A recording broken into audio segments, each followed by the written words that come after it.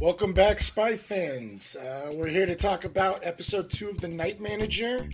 If you missed our last episode about episode 1 or have never seen the show, you might want to go back and check that out. But just a quick recap of the premise so you're not lost if you don't want to go back and listen.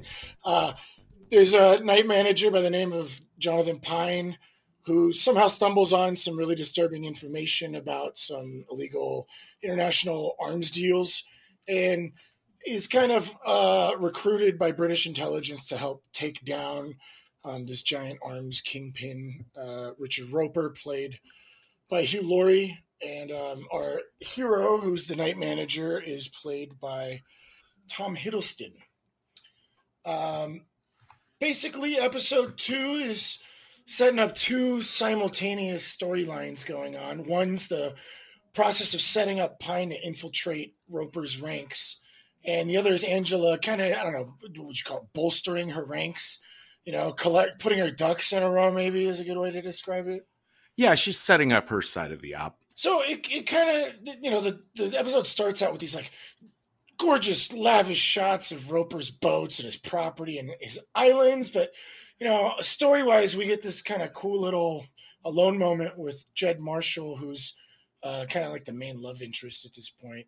Or he's Roper's main squeeze. I'm not sure if they're married, but I know it's their son that she's taking care of. Not married, and it's kind of weird. Married. Kind of weird. She actually refers to him by his last name. She calls him Roper. She doesn't call him Richard or Dickie. Oh, well, there goes more with the nicknames. I guess it's just a fun circle to be in. Everybody's got a nickname, right? But we see her have like kind of this internal conflict. She gets on a phone call with her mom, and they're talking about a boy. And I guess she's been sending money, and the mom's asking her questions, and they have a little fight, and the mom just basically calls her a whore. So that's kind of how we set up this episode. Is clearly not everything's like hunky dory on Team Roper. Yeah, I noticed that little what I'd call like the C story. Maybe isn't gonna come back into play here, so it's just got to be set up for something later in the series. Right.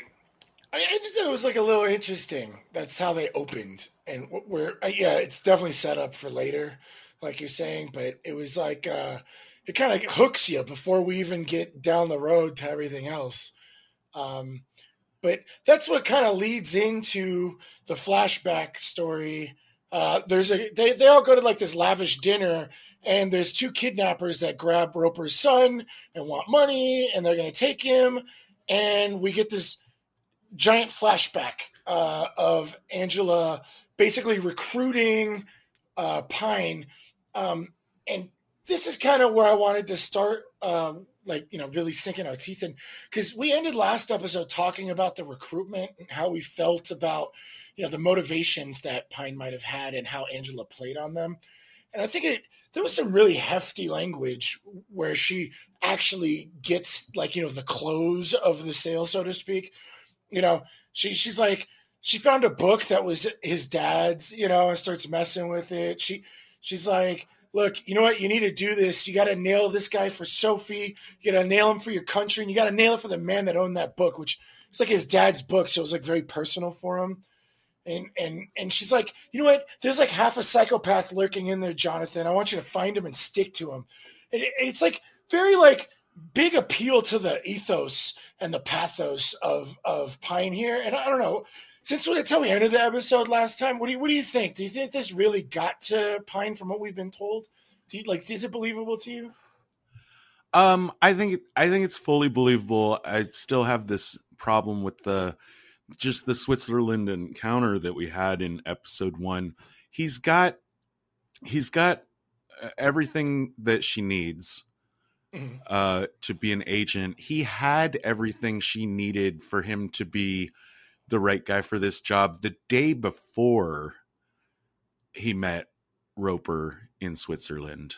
Nothing has changed really by the fact of him meeting Roper in Switzerland, except, well, I suppose, what I'm trying to say is like, she could have tracked him down.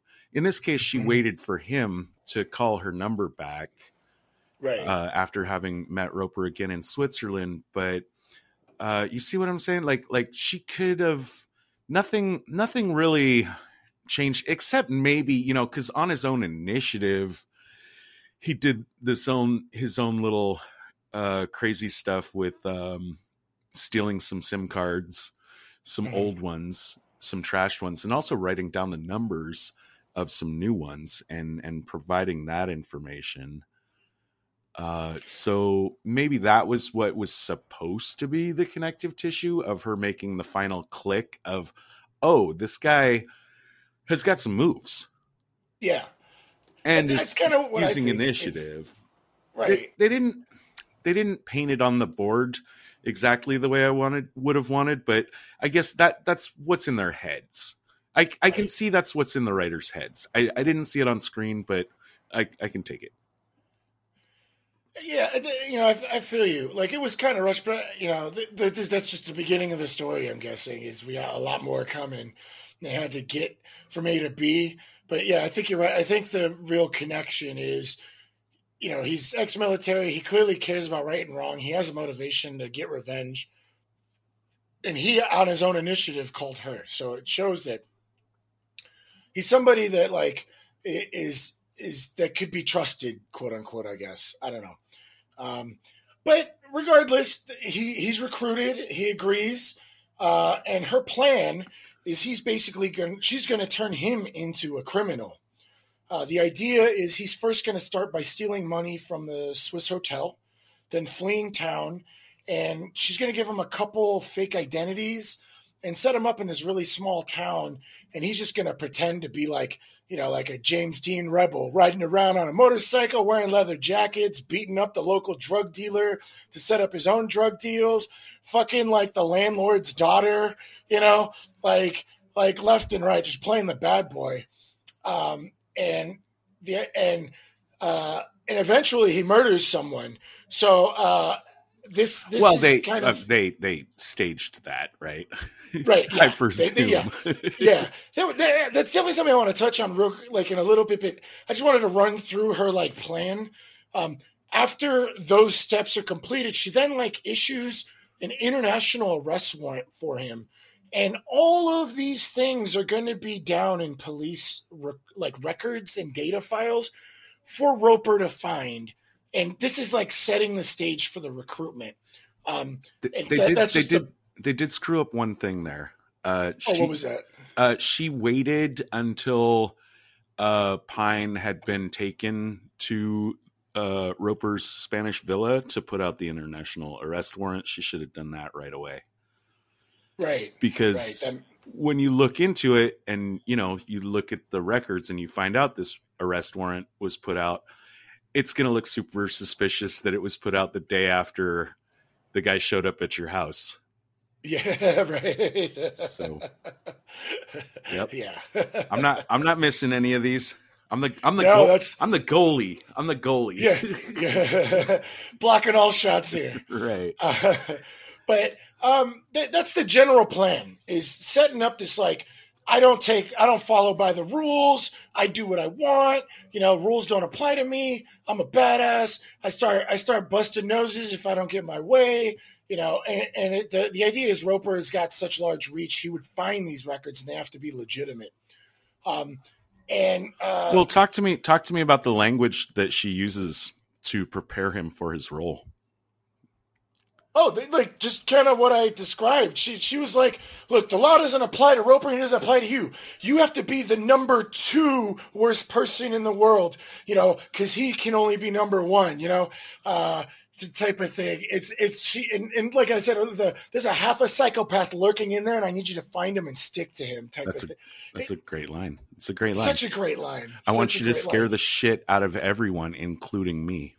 Oh, that's right. That was such a good line, too. Oh, yeah, including me. I want to be so panicked about you, and you're going to be terrified for your life every day for the next, like, 5-10 years or whatever, but we're going to nail this bastard. You know, like, yeah, it's pretty intense and really fun to watch. But you know, like, now that we kind of went over the overview, I kind of wanted to, like, talk about the town that he's staying in. And, you know, it's pretty quick that they brushed over, but there's a lot of interesting setups. Like he's going out of his way to show that he's like the badass and he doesn't fuck with anybody. And then they stage a death. Like, do you think like there's people just out there that are like, yeah, I'll die? No, I mean, yeah, it's clearly staged, and the police have to be in on it. Oh, I I mean, see. they kind of have to be, right? I Well, I can't figure out any way, and that's exposure. well, Uh, that's what I'm thinking. I'm wondering if I wasn't sure if he actually killed the guy because the guy says I'm expecting a lavish funeral. So I'm wondering if they just found a guy that was like, yeah, I'm happy to die, no problem. nah, I don't believe that for a second. Okay, yeah. I mean, It was really confusing. we never see the body. Right. We never see any characters that claim to have seen the body. So yeah, I mean, I think I I think the police have to have been in on it, and again, like I said, like that's kind of exposure. Mhm. As in, like we have like movies like The Departed, where like they get the situation, they're gonna get Leo Caps in there, and like only two people on God's green earth are even gonna know that he's a plant. Uh-huh. But in this case, like it's a little more realistically, like quite a few more people have to be in on the gig. But I don't know. I mean, it's brushed over. It's a concern for me, but it doesn't detract from the enjoyment of the show. Right. I'm just saying, if you think about it, unless like you said, they found an actual suicidal guy, but that I just don't buy that for a second. Right. I was confused and it kind of was brushed over, but whatever. We get there. He flees to Spain for the big plan on how he's going to get recruited. They're going to stage a kidnapping. We talked about a kidnapping earlier. She reaches out to a friend from the U.S. to get some agents that'll pretend to be kidnapped and then rough each other up so that he saves the kid's life. Um, uh, he wants it to be super real, so he breaks one of the guys' arms, which pisses off the other guy. And he was like, "You weren't supposed to hurt him." He's like, "It's got to be real." He's like, "I'll show you real." They basically like beat his face in with like a pot. You know what I mean? And saving the boy's life is what kind of gets Roper's attention. Um, I I don't know. Like you were saying, like the arrest warrant is going to raise some red flags for you. Like you just gotten a warrant out for your arrest yesterday when you just started the job here in Spain. I don't know how much time has passed since the small town in Spain, but yeah, I don't know. It's a little contrived, especially since the boy heard uh, the guy say you weren't supposed to hurt him. You know what I mean? I don't know if that's going to come up later, but Oh wait, oh no, the boy goes first. He tells well, the no, no. boy, He says "Nah, go to your mom, and then he breaks the guy's arm, and as the kid's leaving out, the guy says you weren't supposed to hurt him, and then he says it's got to look real. So I'm not too worried. I mean, it's a good flag, but I'm not too worried about it. The kid's scared out of his mind. right, and he's pretty young. What are we talking about? 5, maybe 6, something like that. He could be. I mean, He could be 7. He could be 7 or 8. he I don't. I was a don't. little flirtatious with his mom. He I knew how don't. to play. I don't back want to at give her, wine. right? I don't want to give wine to a 5-year-old. Yeah, right. That's right. Yeah, that's pretty funny. Yeah. Um, well, this gets him in the doors, and Roper's going to take good care of him, but he's still suspecting him, and he's got him on guard, but he's also got like great doctors taking care of him. Um, there's not a whole lot other than like setting up the story of like we're going to find out who you really are, you know. But what I did like is when he's kind of conscious and he's talking to Corky, he's like, "I very much would like to leave." Like he's not trying to play the hey, can I work with you guys? He's like, I got to get the fuck out of here. I don't want to be here. I'm sorry I caused you trouble. I'm glad your boy's all right, but hey, I got to get the fuck out of Dodge. You know what I mean? And I liked that play. I thought that was really well done on his part, especially after taking severe brain damage. uh, But one thing I wasn't sure, did you catch like the really buff, like, the heavy, talking about putting fizzy drink in people's noses would like get them to talk? Have you ever heard of that? I've never heard of that. Well, I mean, it sounds like waterboarding with soda water to me, Right. which sounds like I don't know, the bubbles. No, the bubbles. I can't handle the bubbles. I'll tell you everything. Yeah, it sounds way worse than using normal water to me. Yeah, it sounds worse, but I've never heard that, and I thought that was kind of weird. But maybe it's a thing. Maybe. But it's pretty much the story. Like, we don't get a whole ton of tradecraft other than this big ruse that Angela, like the mastermind, plans out and like gets her boy in. But on her side, she's kind of setting the stage for her kind of situation. She cannot have MI6 find anything about this because she's pretty sure about the leak. Because as we know from episode 1, there's a leak somewhere because Roper caught wind of the operation and pulled out of the deal with Hamid. So she's like pretty much on her own, and she's only running like a small type of organization or something. I guess she had an old friend from America. Is he named CIA, or we just assume? By the way, he's a repeat. He was in Pine Gap. Yeah, no, that was Steve Toussaint. Different dude. Oh. He had the exact same presence and talked the exact same way and had a very similar head. The big giveaway to me, though, is like he didn't have, our guy from Pine Gap didn't have Vulcan ears. Oh, no, it's not Pine Gap. I'm sorry. It's Homeland.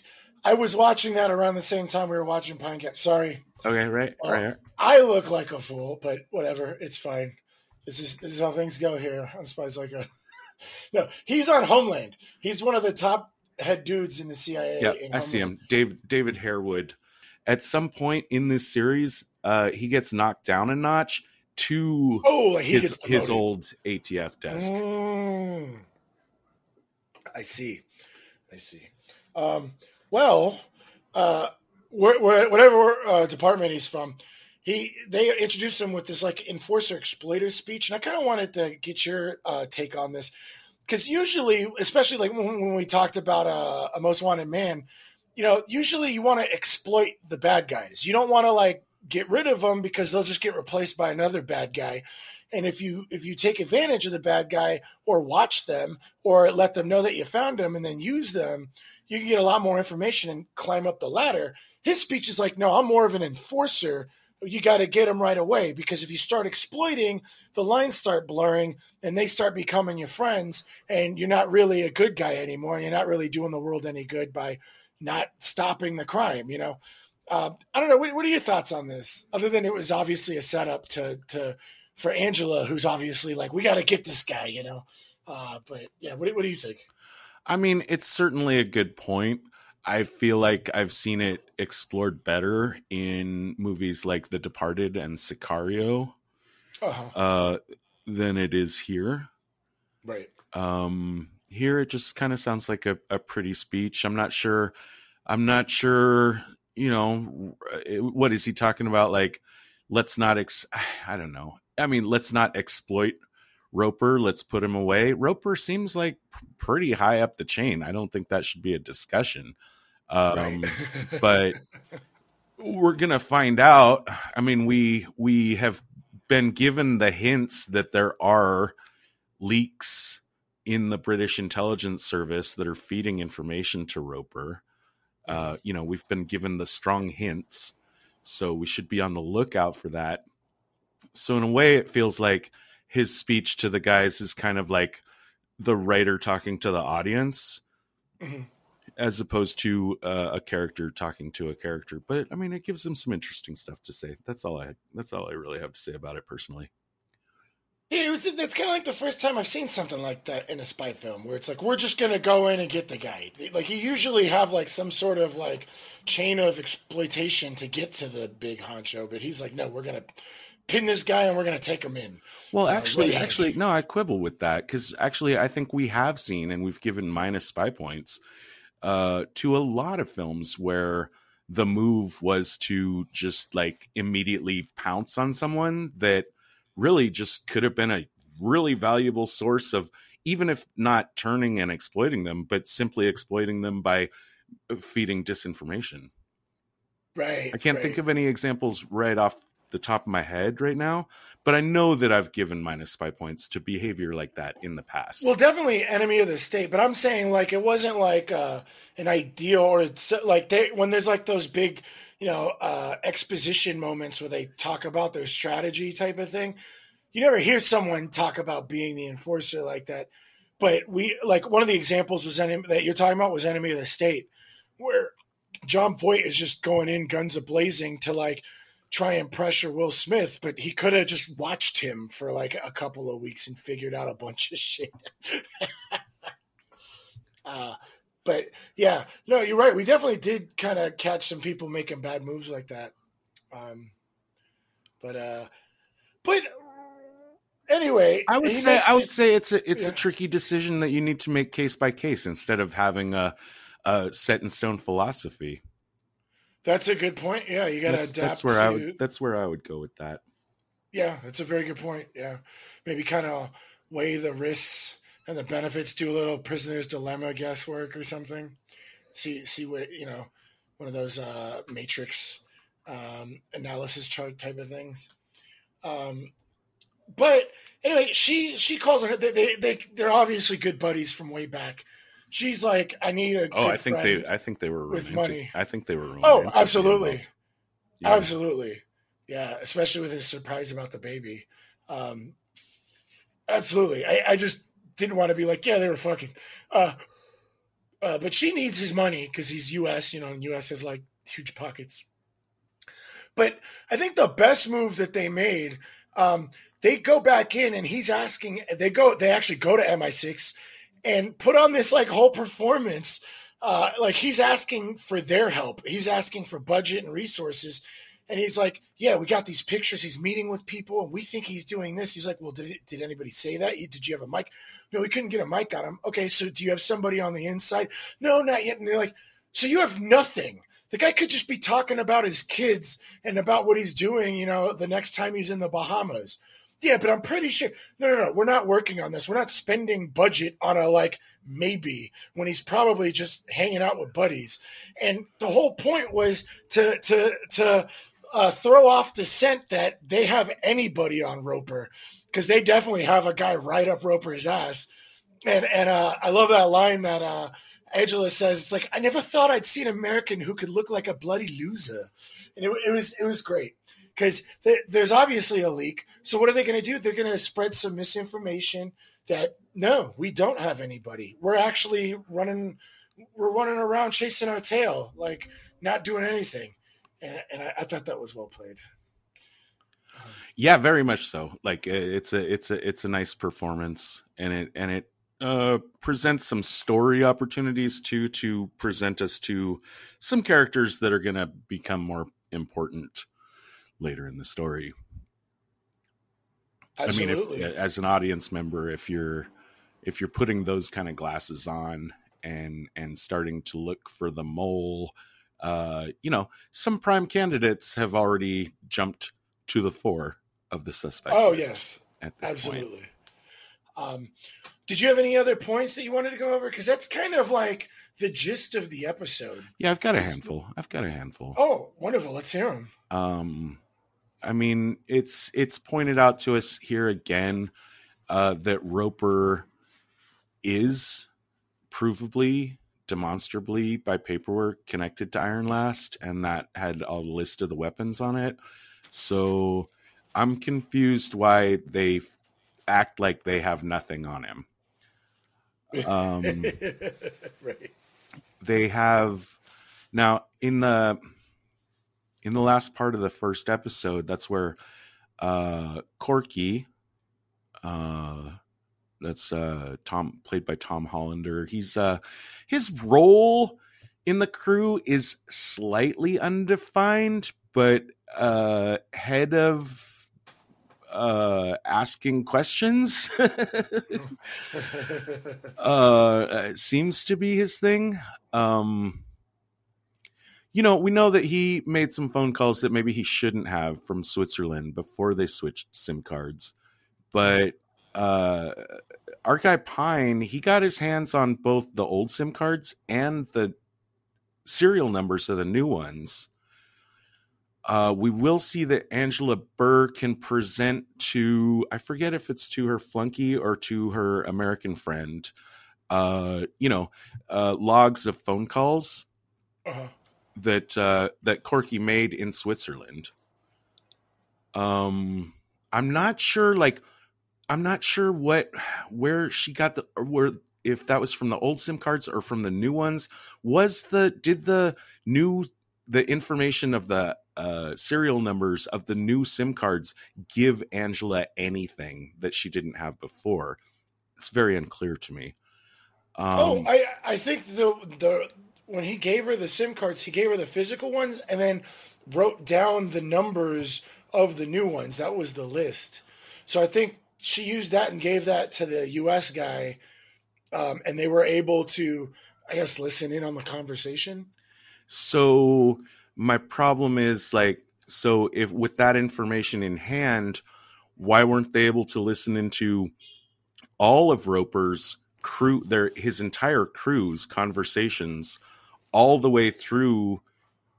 Well, that's right, because the Switzerland meeting was over by the time he delivered the cards. But okay, but still, I just was confused, where she's getting that information. They also have a tap on Corky's phone in current day when they have recovered the quote unquote hero, Quince Pine, whatever is Lyndon. Yeah, he goes through a lot of names in this episode for sure. So when he's calling around, when Corky is doing his investigation on the phone, they're able to tell who he called and what he asked about. I was under the impression that they didn't have this kind of access to the phone conversations that Roper's crew is making. If they have that, why don't they have more? Right. That's a good point. They would be able to, if they can listen into those conversations, they should be able to listen into more. I'm guessing that they had that access through the numbers that Pine had given them. But for your point of if they had the documents, she turned those over to MI6. And then her supervisor was like, there is another angle. We use him so that we can watch him rather than scare him away and have someone worse take over. The whole exploit concept. So I think that's what, even though they have the financial documents that obviously show Iron Last is arms dealing, I'm not sure that, I don't know that she can do anything until they get something more concrete. I don't know. But that is a good point. That is pretty incriminating information. But I guess to kind of defend the show, they did have that in episode 1 where she handed over the documents and then they were like, yeah, we're not going to do anything about it. We're going to have a meeting. And then the meeting was canceled. So I'm guessing we're supposed to believe there's too much red tape for anything to get done yet. Oh, right. On the in London. Right. Exactly. Right. Which looks super suspicious to her. I'm still on these SIM cards though. Because what I was saying a minute ago about she didn't get the serial numbers of the SIM cards until after the Switzerland meeting, whatever it was, had taken place.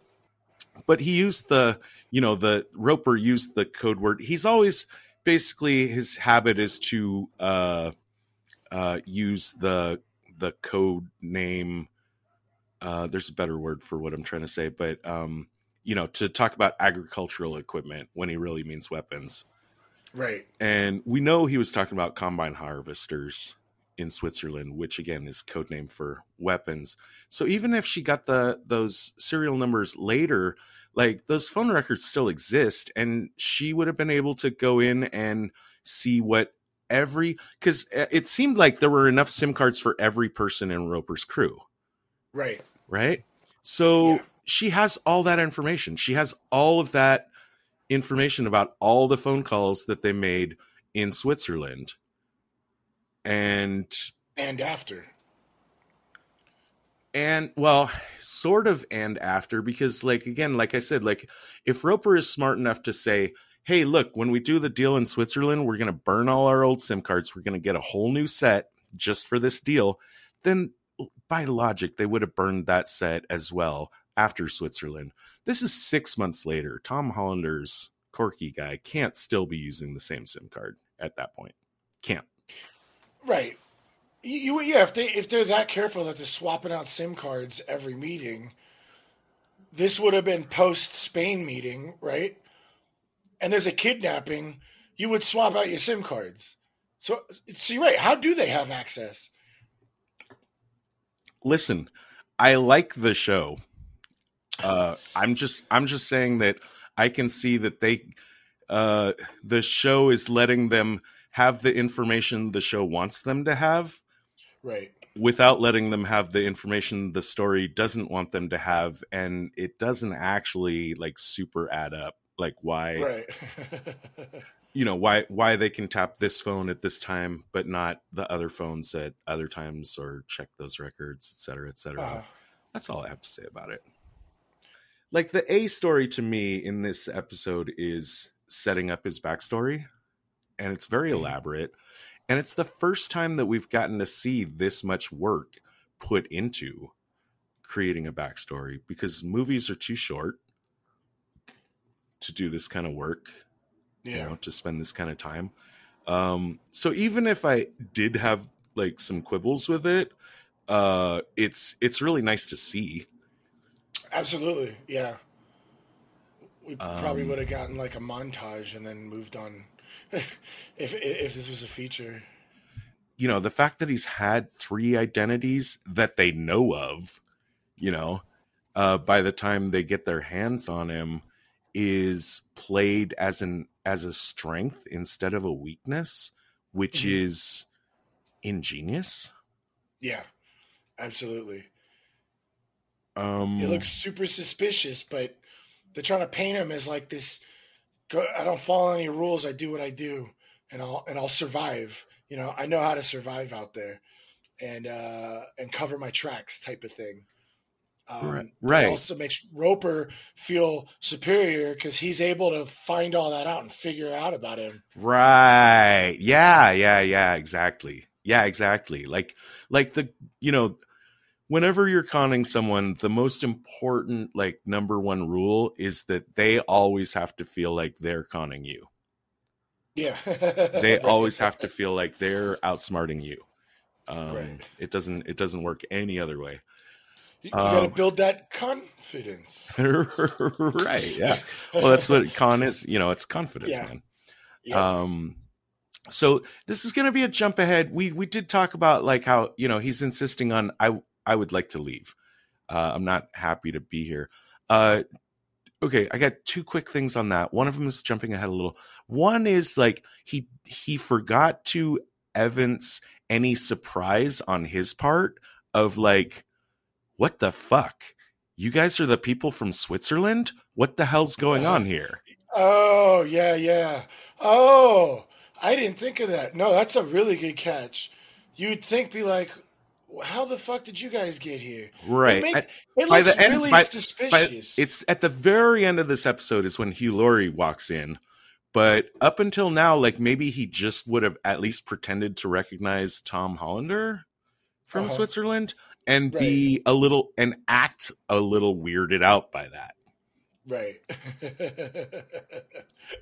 That's definitely a good point. I did not think about that. The other thing is, I was thinking, and this is jumping ahead to the next episode, but I don't want to forget it. I think the big dick energy play on his part would be to somehow say, "You owe me $100,000, motherfucker." Hey, yeah. Like that would be, obviously you'd have to have some setup of how does he know, what was the situation, what was the ransom, etc. But like, just throw that a little in the conversation. And if he can find out that, like Hugh Laurie is like, thank you for saving my son's life. If I want to play the real second worst person in the world, right, I'm going to be like, fuck your son. I saved you $100,000. Why don't you pay me? Why don't you give me 50? Why don't you pay me? 50? No, fuck that, dude. 50 is what like the 100th worst person in the world asks for. Yeah, Second worst person in the world asks for 100. Right. And also like, yeah, send me on my way. Oh, I saved your son. That's at least worth 100. You were gonna pay 100. I saved his life. I at least owed 100, and then the negotiation began. Yeah. Oh, that's a good point. Yeah. Great episode. We're finally gonna get to see Hugh Laurie and Hiddleston share some, genuine screen time in the next episode, and I'm looking forward to that. Yeah, that's gonna be a lot of fun. Like, we only got like a little taste. And that's our big cliffhanger. We'll find out who you are, So I'm excited for the next episode. Oh yeah, so far the show is 2 for 2 on excellent cliffhanger lines. Yeah, right. Let's see if they can keep that streak going. Yeah, absolutely. All right. We'll see you guys in a week. Yeah, that's the Night Manager episode 2. Join us next week for Night Manager episode 3. And give us a like and a follow on Twitter and Facebook. And we'll see you next week. The preceding transmission sampled the song Enter the Party by Kevin MacLeod and sound effects from freesound.org. Attributions and links are found at spieslikeus.net.